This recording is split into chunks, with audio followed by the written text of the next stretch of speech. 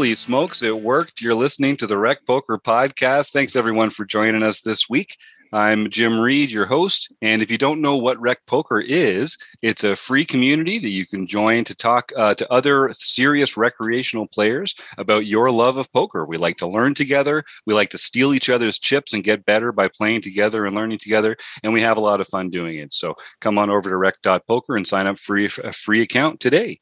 I want to thank our sponsors, Running Aces and website AMP. We couldn't do what we do without them. And I want to thank everyone else who's involved in the wrecking crew over here. Like I said, I'm Jim Reed, Bluff Sterini in the home game, but it takes a village to do what we do at Rec Poker. And we've got a whole crew of folks that chip in every week to share some expertise, some time, and talk poker with this crew. Why don't you tell the world where they can find you? I'm Chris Jones. You can find me 5B5 on Twitter and 5x5 on PokerStars. And I'm John Somsky. I'm Poker Geek MN everywhere. I'm Keith Brandt, and I'm Monkey System everywhere. And I'm Rob Washam, and I'm Radman50 everywhere. Thanks, gang. So every week we get together and we talk poker. Here on the forums edition of the show, every week we take a post from the Rec Poker forums and talk about it here on the air. So this time we're going to take a look at a post by a community member, Epictetus, a Stoic, it seems. Rob and I are already fans of this player. We love our Stoic philosophers here at Rec Poker. So Epictetus writes, "Good evening, all. First-time post, but long-time admirer. I don't have any poker friends around me and therefore have nowhere to discuss or analyze hands or strategies than here." I hear you, man. That's what we do here at Rec Poker. We get together and talk poker because sometimes your friends and family just don't know enough about poker to make you a better poker player. It's true. Hard to believe, but it's true. So Epictetus is talking about a hand where he's playing in the UK. He's got AK offsuit in late position, and he's doing pretty well in a deep stack tournament. This is live there in the UK. In this case, they're at level 9. The tournament started with 50 players, and they're down to 30. And our hero correspondent has a top 5 chip stack. So he's been doing pretty well, chipping up throughout. At this point, 30 left, 8 paid. So we're still quite a ways off the money. We get into an interesting position where we're in the low jack, and the under the gun player just open shoves 18 big blinds. We look down, we see ace king offsuit. We're obviously ahead of a lot of that player's possible holdings, but we're not closing the action, and it's kind of an awkward size to re-raise with. When we're facing action like this, gang, what are you thinking about when you look down and see that ace king and you've got the 3 options on how to proceed? Well, the first thing I think about is isolating. I don't want to necessarily get involved with ace king in a multi-way pot. I think in most cases, you're going to be at the worst case scenario. He's got aces or kings, but 99% of the time, you're going to be up against either a smaller pocket pair or some, suited connectors, some big broadways, maybe ace 9 type hand. The guy only has 29 big blinds. He might be getting a little desperate, might feel like, hey, I'm either going to double up or go home. And you never know. So the first thing I would do is look at the chip stacks of the people remaining to act behind me. And if they're all small, that where I would feel comfortable calling them off, because I think, what does he have? He's got he must have 60 big blinds, 60, 70 big blinds. He's got a ton for sure. So I would look at all the other chip stacks, and if they're all in that 20 big blind range, I would feel very comfortable just jamming over the top to isolate, not concerned if anybody calls behind. If there's a big stack behind, I think there's an opportunity to not necessarily commit all your chips with an isolation raise where you could just isolate and just make a normal 3-bet to and you don't have to 3-bet like a normal size 3-bet against an all-in like this. You just have to raise, maybe even just a min raise over the top of what he did. That way you're telling everybody, hey, I've got a hand. I'm willing to play it against this. If you want to come in, you better luck out because I'm here. Whereas a limp doesn't say that. The limp just says, okay, let's play. I'll see a flop. So it might deter others from trying to isolate over the top of you. And again, you're not committing your entire chip stack, where a large chip stack behind you could give you some issues. So that's the way I would look at it, and that's the way I would play it. Yeah, and people talk about ace king as being that kind of hand where you're better off getting it in as the raiser than as the caller, adding some fold equity and some of that blocker value. So it's definitely valuable in that way.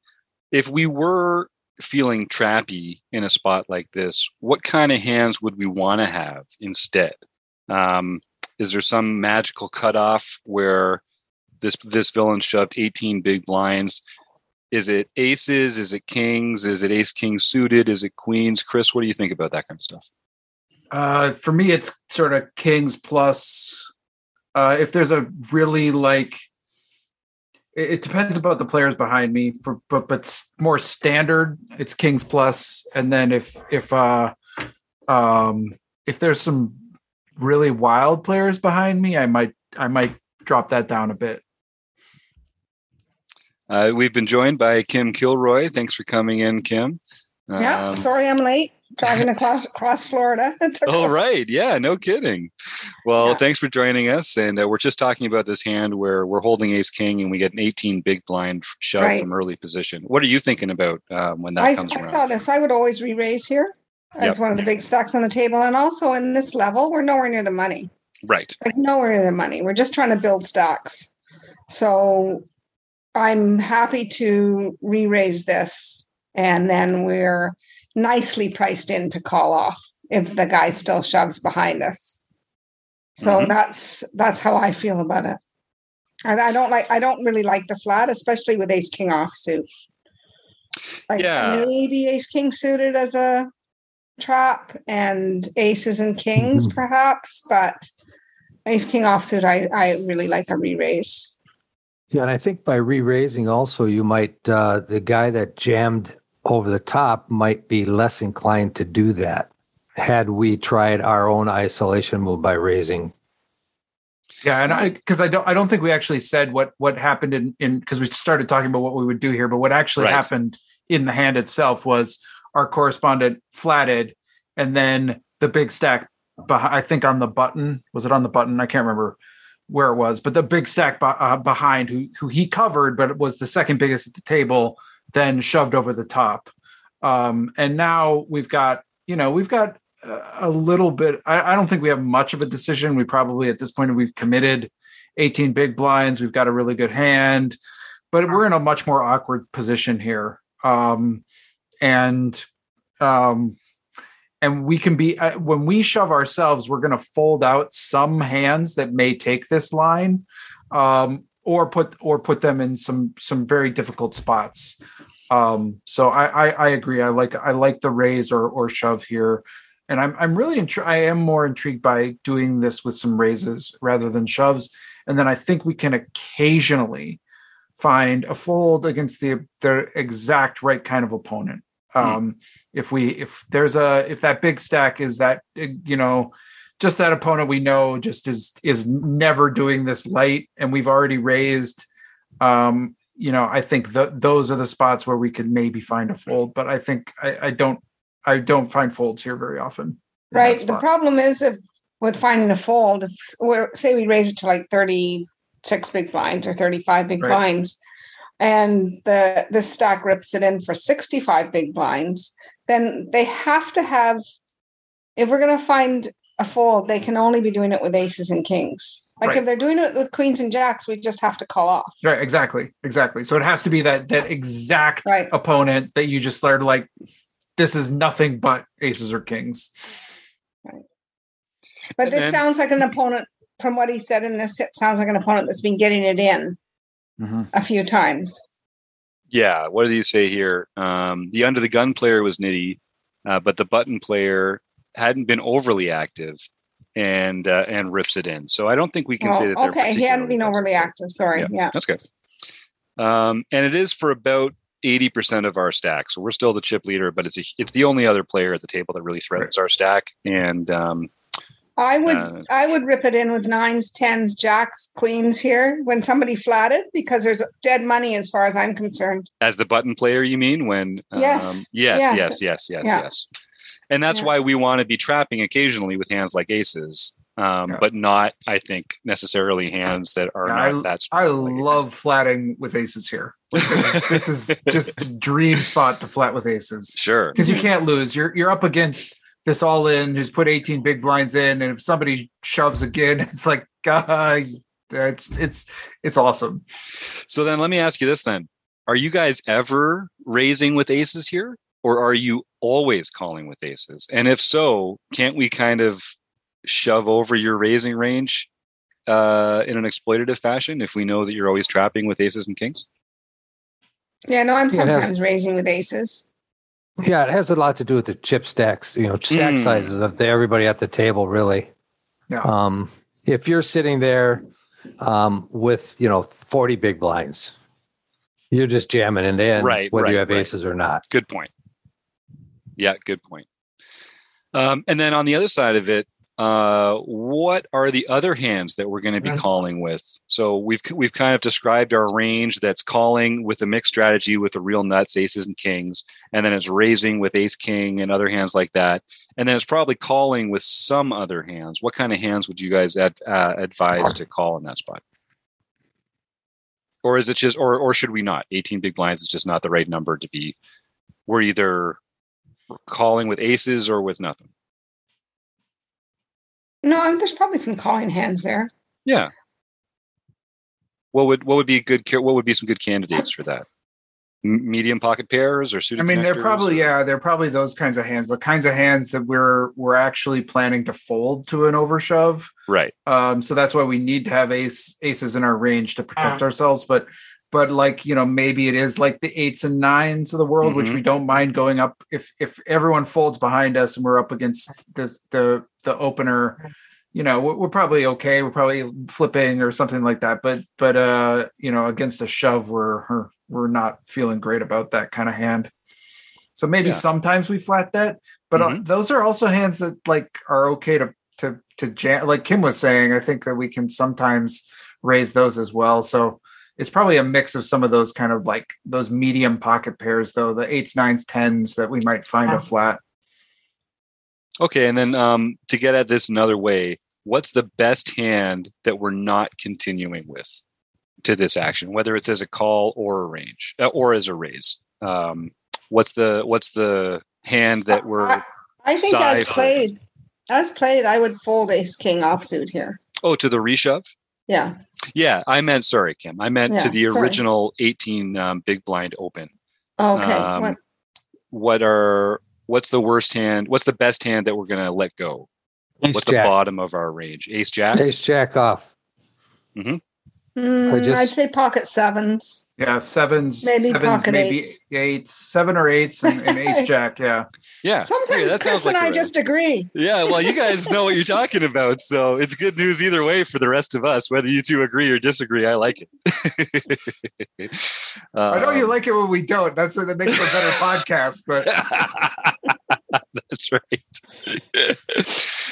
Okay, so it feels like, it feels like we're kind of, when someone shoves 18 big blinds from under the gun, it feels like we just can't, we're not getting that tricky, really. It sounds like we're kind of proceeding with only very strong hands, and our balance is mostly between whether it's paired or unpaired.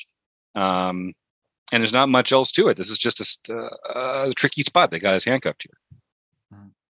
Yep, seems like it. Okay. Yeah, when people go all in, that the only sense of trickiness is if we're trapping with a hand like aces or king. Like, you can't do much. You can't slow play. You can't do. There's not a maneuverability here because the cards are getting shown, right? So yes, we can't do this with some speculative queen jack suited or something. We just have. Yeah. The other thing that he says is this is a nitty player, right? in here. So is this player doing it with ace queen Right. offsuit? Probably not. Yeah, They might do 18 it with big ace queen suited. Yeah. I mean, if it's nitty player, they're under the gun, right? Yeah.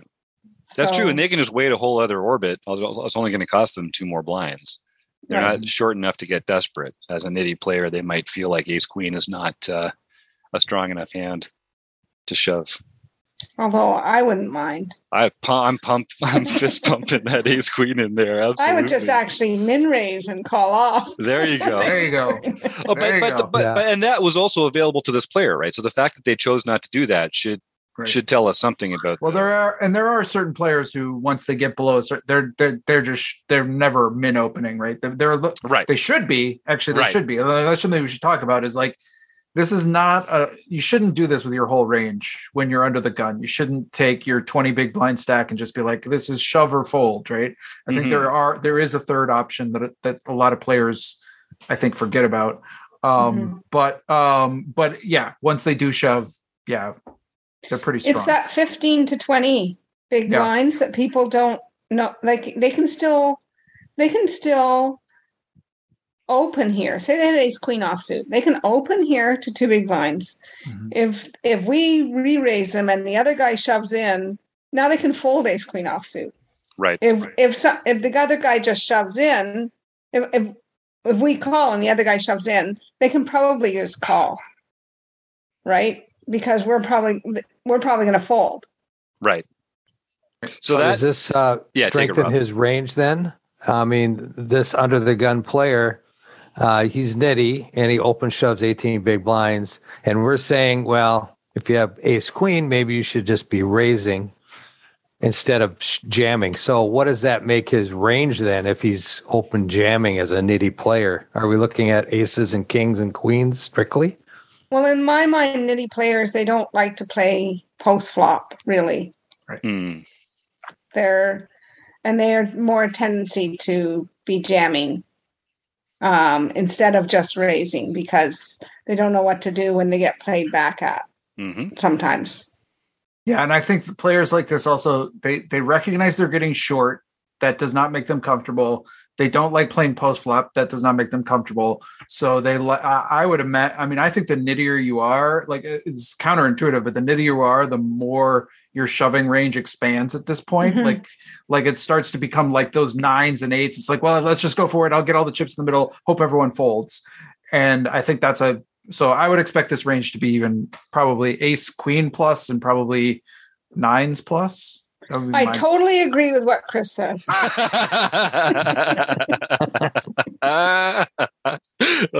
guys are the best. So, all right. Well, the only other question that this post brought up in my mind was something that I struggle with all the time. So let's say there's a player to our left who is too aggressive, and they are prone to re-raise with, strong hands, but like second best hands. We are in a position here where we get to choose between, let's say that they told us that they had ace queen, or no, let's say that they told us that they had, what do we have? Ace king. Let's say they told us they had queen jack suited or pocket tens, and that if we shoved, they were going to fold, but if we called, they were going to shove. If we're sitting there with ace king, sometimes I feel like, yeah, I know I don't want to go against multiple players here because this is a good hand against one player. So I want to increase my odds of winning the pot.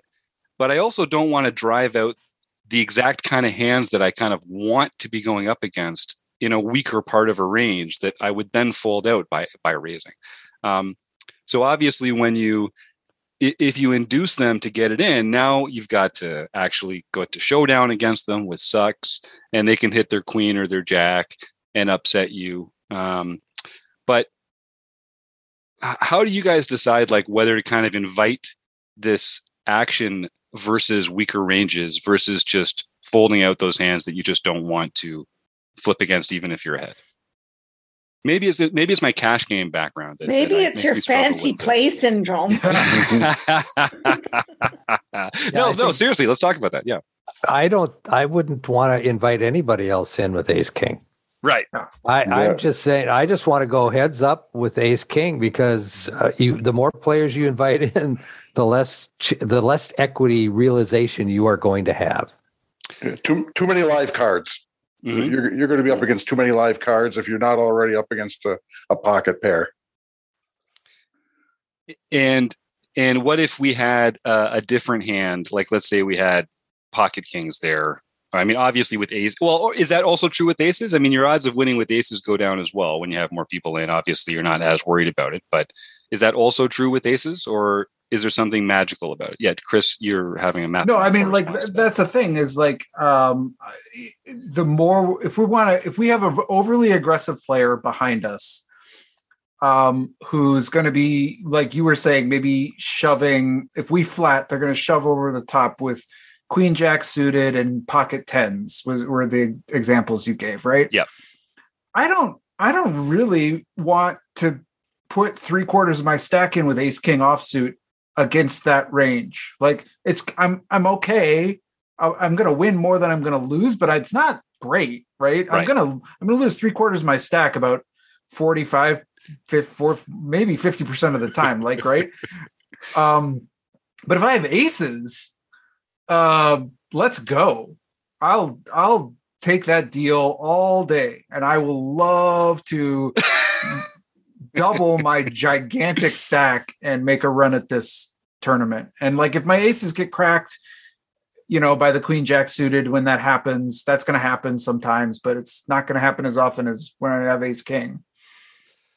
Okay, right. And that's the need to have that aggressive player behind us. Yeah. Yeah. But that must exist on a spec. I know we're getting a little into the weeds here as we do, but let's say that we had pocket kings, or let's say we had ace king and the other player had king 7. Now, do we want them to overshove and sweeten our pot that we're going to win? If we do that, yeah. We're shoving 18 big blinds with the king 7. No, but I'm just saying, Matt, like, there must be this place in the middle where like the weakness of their hand is such that we actually do want them to get it in against our strong hand. And it's when you only, when you're talking about aces only, obviously that makes it a little different, but there's lots of spots where we could get people dominated in the spot, but we have to invite that. I think we have to find, that has to be like a true maniacal player who's like, there is an under the gun shove for 20 big blinds. There's a flat, which can be should be like alarm bells should be going off when somebody flats in the spot, that they at least have a decent holding. And they're going to do this with king 7 off and shove for 65 big blinds. That's a pretty rare player. Good point. And they have to go to showdown. They're going to have to show down. Yeah. Okay. Yeah. Good point. Well, all right. I can tell the cash player in me is not nearly as allergic to getting my chips in as some of these tournament masters over here. So that does make a lot of sense. All right. Well, I don't know. Did we get results from this player? I think what ended up happening was a shove and then a call.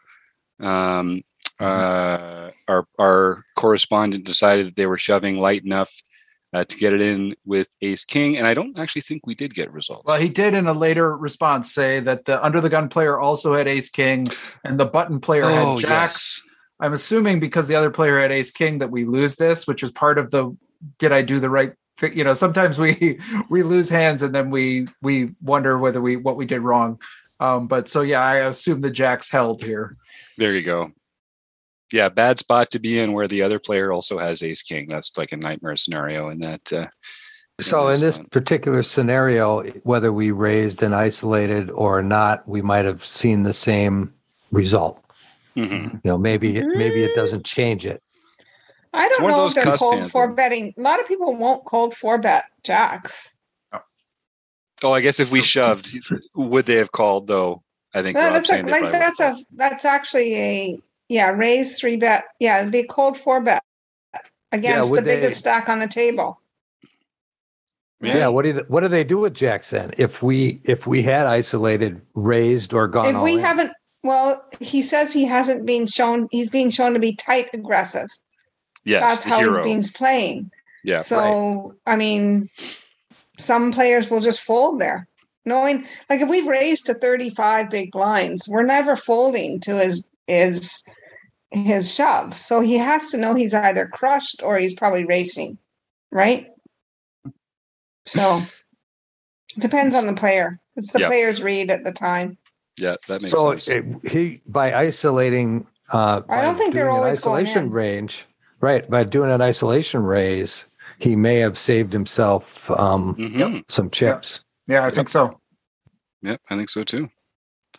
All right. Well, thanks, gang. I'm going to next time we do. I'm going to write my own forum post about getting it in good against weak ranges. We could talk about that in more of an isolated situation. So I'm looking forward to that. But figure out how you do that. Yeah, that's right. And then bottle it, right? Just be me in the home game. It'll be good. That's the key.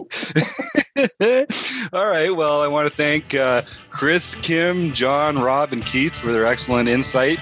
And, of course, Website Amp and Running Aces Hotel, Racetrack, and Casino. And all of you at home, thank you so much. We'll talk again soon.